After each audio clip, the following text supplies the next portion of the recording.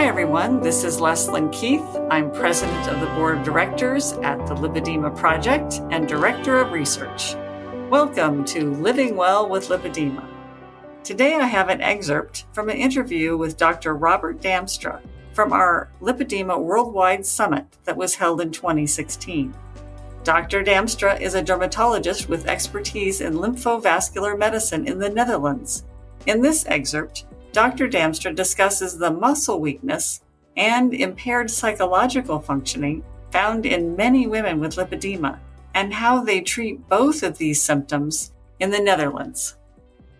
Interesting is we did a study looking and comparing patients with lipedema on the one hand and patients with obesity on the other hand.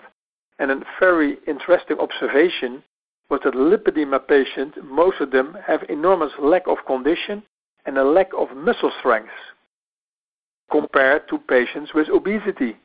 And a normal reaction of a body is when you have overweight or getting more weight, you have in the beginning a hypertrophy of your muscle. Your muscles become stronger to bear the weight.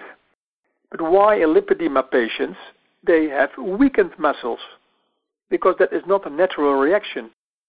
We don't have the answer at this moment, but what we do in our training programs for those patients is to focus more and more on the way of improving their condition and their muscle strength.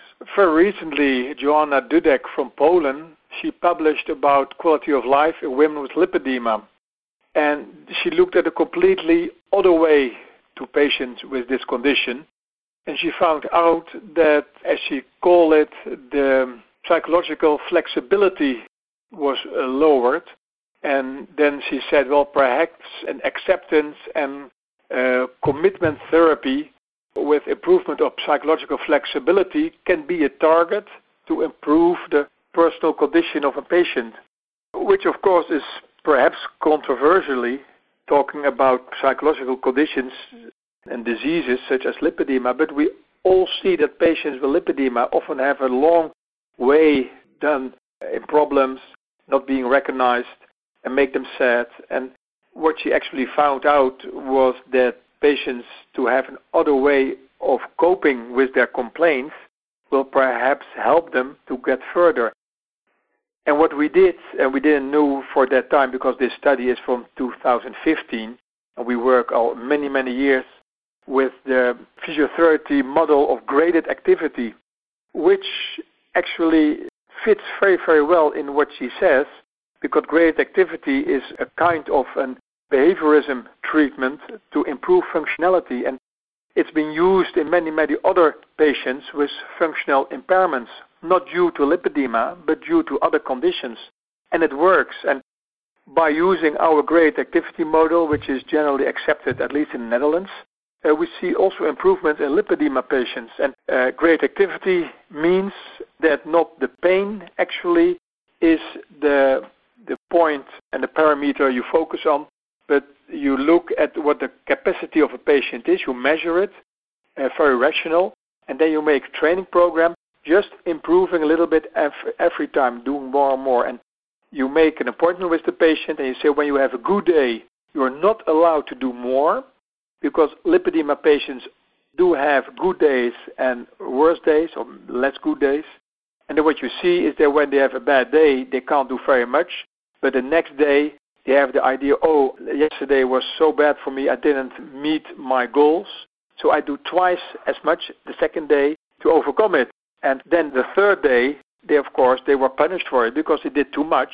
And they get pain and they get other things. And they go, well, we call a yo-yo effect. So you often see then a yo-yo effect in their activities, good days and bad days. And actually graded activity says when you have a good day, you are not allowed to do more than your program says. But when you have a bad day, you should do at least just that what you need to do for that day. And that's in simple words actually the goal of graded activity. And then we see after 3 months, 4 months, a real improvement in condition, a real improvement in muscular capacity. And what we see is that complaints are reducing. Patients feel better. Patients see themselves they can improve their participation in society. They can start working.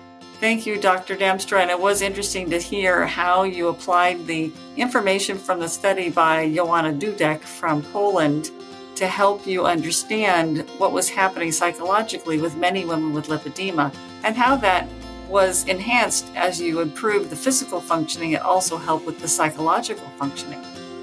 And thank you also to you, our listeners. If you haven't already subscribed to our daily flash briefings of tips, tools, and research about lipedema, you can subscribe at Apple, Spotify, Amazon Alexa, or here at this website, lipedema-simplified.org/flash, where you'll find an archive of all of our flash briefings.